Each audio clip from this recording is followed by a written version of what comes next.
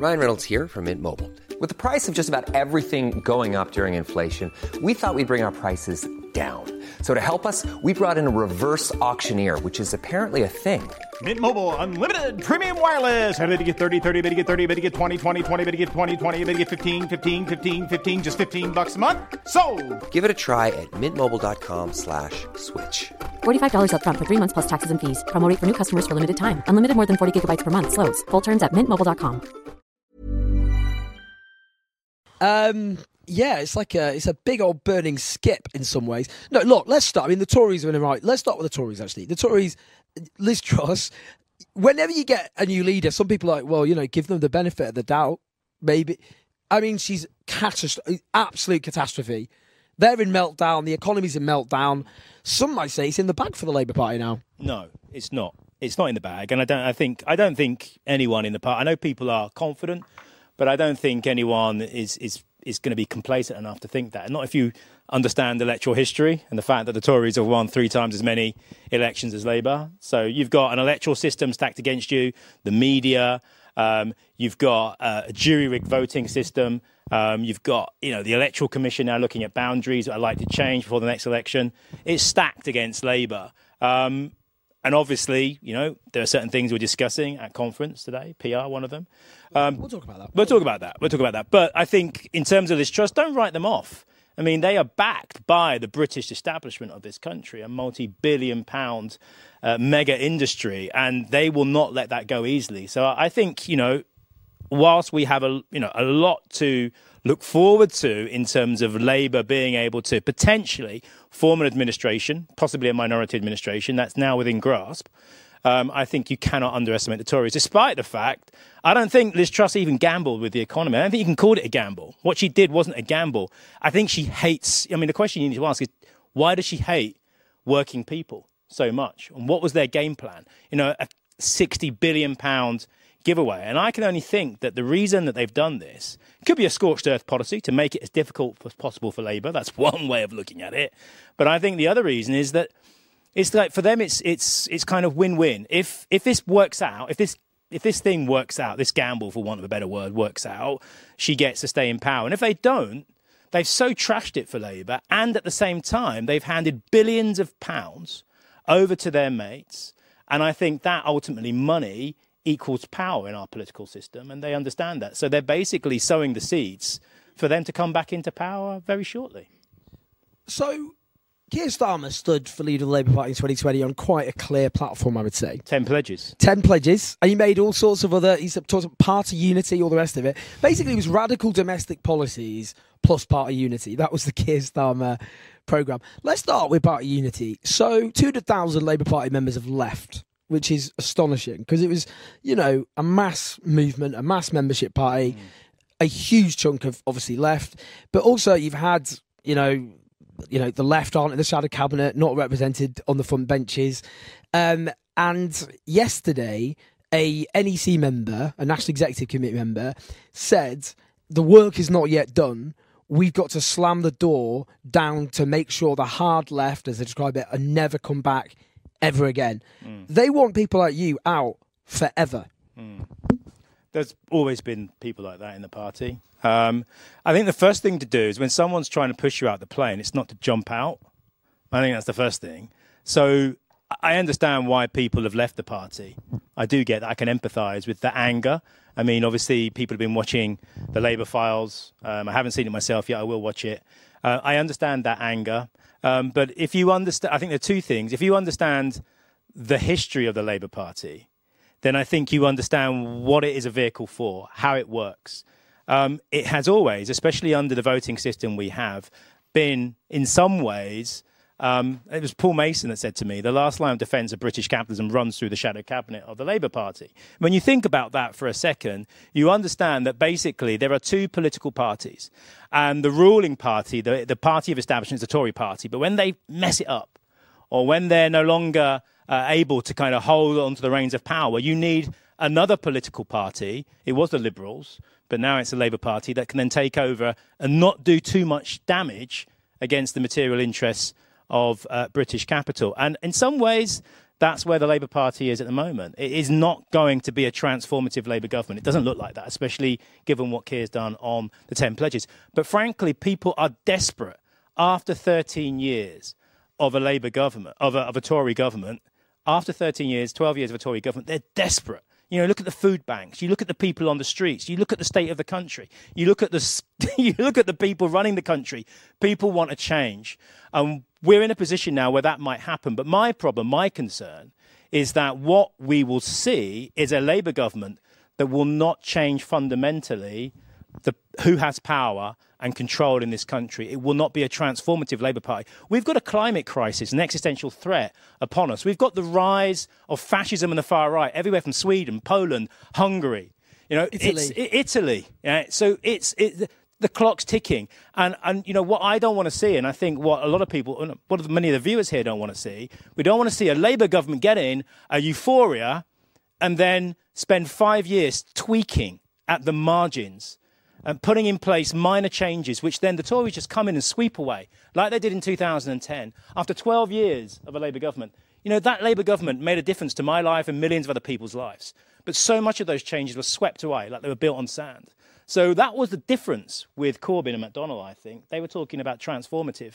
Those pledges, that transformative economics, transformative power, you know, changing the structures of power in this country.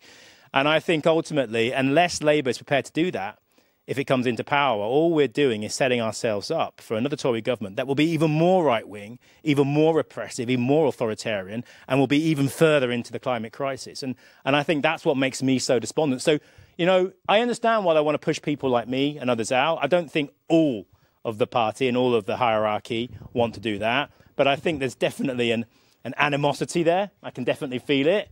But my job is to represent my constituents and to represent those people in this country and in this party that want to see transformative socialism or democratic socialism, whatever you want to call it, in this country. And, you know, we're meant to be a broad church. I think there's room for people like me in this party. I think there's room for people like you in this party, Owen. But I admit, people are making it very difficult for us. Well, I mean, one of the things that I suppose would worry people on the left is a lot of people around the Labour leadership, what they're thinking is there might be a hung parliament, for example, or a very small Labour majority, and that would give left-wing Labour MPs actually potentially a lot of power because, you know, if there's a backbench rebellion, then Labour loses its majority. Now, they have thought about that, and a lot of them, their view is just kick out those left-wing MPs, find a pretext, or, you know, one by one, salami slice, come up with excuses. I mean, is that not a very live concern? Look, it is entirely possible, but it's not. I think as well, you know, look, there is some credibility to the argument. For example, when you talk about a minority administration and the fact that the SNP could hold the balance of power, and the Labour Party have been quite clear. They say that they would say to them, look, put up or shut up. Do you want to let the Tories back in? Well, that would hold for everyone inside the PLP.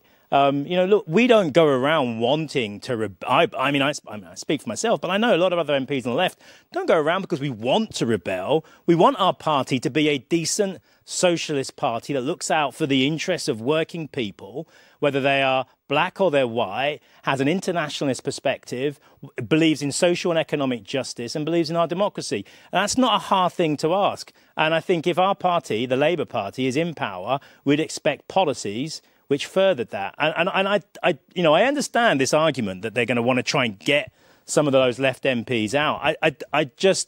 I think if you keep on talking about it and asking for it and wishing for it, it's likely to more likely to come true. And I just think ultimately, you know, look, being in the Labour Party, you know, it's like a gym membership. You can say, oh, I've had enough, and rip your card up, or try and rip your card up. If you've tried it, it's pretty difficult. And throw it back. I've seen someone that tried it before. It's very embarrassing. You can do that. But ultimately, you know, this is about class politics. It's not called the struggle for nothing. You know, it's tough. And if you understand the history of the Labour Party, you understand that it's been like this way for quite a while. It doesn't mean it's always going to be this way. And I think what we experienced under Corbyn in the last 5 years spoilt a lot of people. It's not where we usually are. And I think for some people it was the culture shock was too much. For those of us that have been in the party for a long time, Corbynism was like the kind of just like what it was like all your Christmases come at once. But you could see it in the context of where the Labour Party had come from and the history of the Labour Party. I think for people who come in, perhaps just new to politics, new to Labour politics, there's been a real big shock, and I think it's driven some of them away. And I understand that. I really do empathise with that. So you're a big supporter of proportional representation. I was talking to one Labour MP today, and he said, well, look, if you're on the doorstep, this ain't what people are talking about. They're talking about bread and butter issues that affect them, their families and communities. They're not talking about the electoral system. He said it was a very Westminster-focused thing. So, yeah, obviously I want you to take that argument on. But also, whatever conference thinks, Keir Starmer is not going to introduce proportional representation. And I think one of the reasons he won't is because, having taken on the left and the Labour Party and marginalised it, he knows there would be a separate left party, and then they would have to form a coalition with it. And in France, you've seen the more radical left party overtake the French equivalent of the Labour Party. So yeah, I mean, okay, so I mean, we can talk a bit about second guessing what would happen if PR came in. We can go on to that. In terms of this isn't what people are talking about on the doorstep, that's bollocks. And that MP, that shadow cabinet member, knows it. I'll tell you why. I want to tell you why that Labour MP is talking bollocks. All PR is about power. Who wields it? Who has it? Okay, it's about a voting system is the very basis of a democracy. And if you have a voting system that is stacked in favour of the ruling elite and establishment, which means that a narrow set of swing marginal constituencies and the issues which the plutocratic media tell them are the issues, that allows them to be able to disrupt our politics, to be able to dictate what those issues are, what the Labour Party gets to talk about. If that isn't about power, all people have been talking about, 2008, the crash in 2008, that's about power. It was about who was going to pay for the deregulation that the Tories and successive governments allowed to happen in the banking and financial institutions.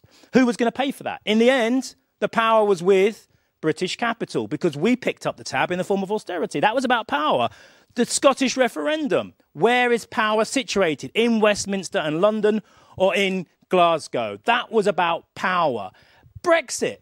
Take back control. People wanting power. They wanted a say over their lives. Strikes are about people wanting a say over their lives at work. So the argument that PR is an irrelevancy, if you look at all of the issues that face us on inequality, poverty, the climate crisis, it is a failure of democracy, both domestically and internationally, which is causing that because people don't vote for homelessness. They don't vote for inequality. They don't vote for poverty. They don't vote for the climate crisis. And so that is a failure of our democracy. And the fundamental basics of getting that democracy right, the key, not a silver bullet, but the key is PR. So I think those that say, and look, there's this guy saying, well, no one's interested in not talking about it on the doorstep. Gordon Brown and his leaked documents, well, they've just paid Gordon Brown and this committee to go away, this commission, to go away and look and talk about our democracy, about the fact that, well, they're not talking about the fact that we've just had a hereditary billionaire foisted upon us with the full power of the state helping along with that. They're not talking about that, but they are talking about the second chamber. They are talking about regional devolution. So they are talking about power, and voting systems are part of that. So I get a bit angst and a bit angry when people say this is some kind of Westminster, Remainiac issue. This is an issue that goes to the heart of our democracy, and therefore it's important because everything else is a symptom of that. So I think, look, what happens after that, the thing is whether Keir Starmer, if this vote goes through tonight, whether Keir Starmer and the leadership endorse it or not, the reality is that in the last 2 years with the campaign for PR. Tired of ads barging into your favorite news podcasts? Good news. Ad-free listening is available on Amazon Music for all the music plus top podcasts included with your Prime membership. Stay up to date on everything newsworthy by downloading the Amazon Music app for free or go to amazon.com/news ad free. That's amazon.com/news ad free to catch up on the latest episodes without the ads. Ryan Reynolds here from Mint Mobile. With the price of just about everything going up during inflation, we thought we'd bring our prices down. So to help us, we brought in a reverse auctioneer, which is apparently a thing. Mint Mobile Unlimited Premium Wireless. How to get 30, 30, bit to get 30, bit to get 20, 20, 20, bit to get 20, 20, bit to get 15, 15, 15, 15, just $15 a month? Sold! Give it a try at mintmobile.com/switch. $45 up front for 3 months plus taxes and fees. Promo rate for new customers for limited time. Unlimited more than 40 gigabytes per month slows. Full terms at mintmobile.com. hundreds of thousands of people have been talking about and thinking about our democracy, been thinking about where and how power is wielded in this country. And that's a win. That's a gain. This isn't going to go back into the box. You're not going to put the PR back into the box. You're not going to put the issue of Scottish independence. You're not going to put the issue of the British polity. You're not going to put the kind of the issue of rights at work back in the box. This is all intermixed with that. So I really feel that whatever Keir Starmer says or does, the reality is the British public, now more than 50% for the first time ever, more than 50% of the British public think that some form of proportional representation, i.e. their vote actually counting, should be a mainstream political issue, should be something that happens. So I think the march of history is on our side. And in many ways, look, whether the leadership or so say they'll accept it or not, the reality is this is now on the table and it isn't going anywhere. Climate crisis, you mentioned that. That's been one of your big things for a while. I mean, it's quite a big issue, the future survival of human civilization, to be fair. It'd be kind of well annoying if we all get wiped out. So if we could avoid that, that would be great. Labour do have their slogan is a greener, fairer future. They've got this £28 billion commitment. So is it fine now? Is Labour it's all fine? We could just shut up and support them. Do you know, look, it's great. It's great to hear this because it's a step in the right direction. But if you look at the Green New Deal that myself and Caroline and Nadia, who you've got on later, have kind of a championing, I think a lot of people think that the Green New Deal is just about spending lots of money on building new wind turbines and solar power and retrofitting homes. That's a massive part of it, clearly. And clearly there's an urgency now because of the energy crisis. But just as big, if you look at the legislation that we've put in, is this issue of democracy. I keep on banging on about this. Because what I see at the moment, because we're not pledging to nationalise and take back under public control our public transport system, although parts of rail, but there are big parts of it that aren't. In terms of our energy system, our water, what we're talking about, that £28 billion is basically going to go into the pockets, a large part of it, into the pockets of privatised industries and shareholders. And a big part of what the Green New Deal is about, it's not just about spending money, it's also a holistic approach to democratising the economy. So that means not just bringing things under public control, the key things that we all need in our lives, energy, water, public transport and things like that.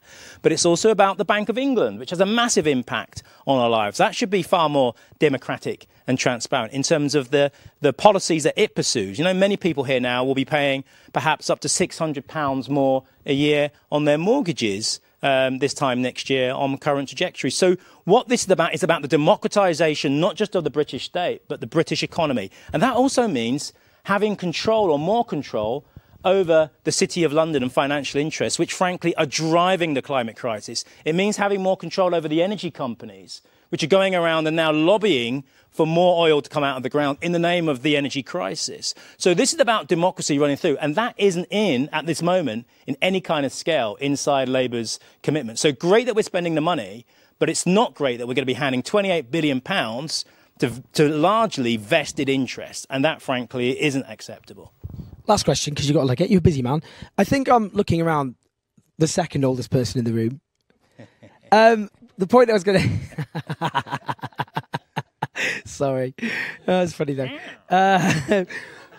Young people. Obviously, a lot of younger people were very inspired under Corbyn, partly because, it's the same phenomenon in America, Bernie Sanders, low spring chicken, a septuagenarian, now an octogenarian, that, those he most inspired were younger, not his own generation. That was true with Corbynism here. That's because young people in this country have been robbed of security. They've often, even, you get a university degree, you still often face being indebted, but also in an insecure working life, stagnating, falling wages, a housing crisis, which defines the lives of so many young people. Where do you think Labour are at with young people? If they scrap the tuition fees pledge, that is basically like a massive up yours, totemic up yours at young people. So where do you think they're at with younger people? Because it strikes me, a lot of anti kind of left sentiment is almost a kind of spiteful resentment towards younger people and their demands. Yeah, so I think if you think about the kind of the north-south divide, there's also been the divide between rich and poor, between north and south, hence the whole levelling up agenda. There's also been a massive divide by age in this country. And what we've seen over the last 12 years in particular are the material interests of a certain demographic in this country, people with property assets, people with savings who have benefited substantially from a lot of those policy changes. So I think young people will want to see a Labour government that, whilst it talks up the necessity to level up, about the necessity to tackle inequality, not just on incomes but on wealth as well, and that's important,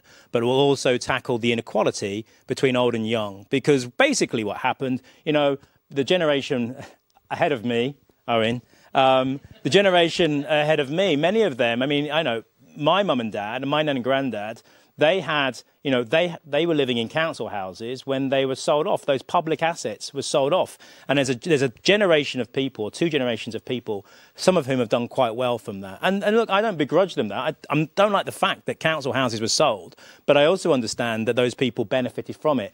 But it's obviously quite clear that when we look to the future, when we look at what young people have, you look at the debt that young people are going into now. You look at the fact that they're more likely going to enter the precariat rather than have a long-term secure job. What chance of a pension have people looking at pensions? What chance of a decent pension have they got? So these are issues that political parties have to face up to. But again, it's imperative that young people feel that their vote matters. It comes back to democracy again, because if you don't feel that democracy is looking out for your interests, if you don't feel that there is some future for you, then you either turn away from voting and turn away from democracy. And I think that's a concern, that as the climate crisis begins to develop with the rise of authoritarianism, with the rise of the far right, people, young people included, will begin to look for far more simplistic answers to the kind of demagogues we've seen in the past. And I think that's the fear we have. So it's imperative that the Labour Party has an offer for young people as part of a holistic series of policy offers. And I think that has to be front and centre. Andy Burnham was talking about it. I think there's a consensus across the party that has to happen, because they've caught short shrift for far too long. I've got a parting gift for you. Breaking, for the first time ever, Labour conference has voted for proportional representation. Boom! Yeah! Boom! And so I mean, look, if Keir and the leadership want to ignore that, and they do. They do. Spoiler. They want to. do. They do. But to be in some ways, that's an irrelevancy, because not only will Keir, I imagine, and the Labour Party, if it goes into some form of minority administration, which frankly, without Scotland turning around, and that isn't going to happen in the next couple of years, without Scotland turning around, it will be more likely to be a minority administration. You're going to have to work with other political parties who have vowed that proportional representation will be a key plank of any form of cooperation. Now, you can say whatever you want and play hardball before, but that's the reality. And the second thing is, this isn't going anywhere. The Labour Party has now joined the ranks of every other centre-left party in this country and across much of Europe to back a voting system which enfranchises people and doesn't disenfranchise them. And that's the basis of our democracy. And I'm over the moon at that. But I'm very clear. I'm not going to allow myself to be disillusioned by whatever statements or smoke signals come out of the leader's office, because ultimately they know that this is on the political agenda, it's on the table, it's not going back in the box, and it will be there at the next election and beyond. Massive round of applause for Clive Lewis. Woo! Thanks for listening, everyone. I hope you found that informative, educational, interesting, and I certainly did. Do support us on Patreon to keep the show on the road. /OwenJones84. Leave us some stars, that'd be nice. Spread the word. And I look forward to speaking to you soon.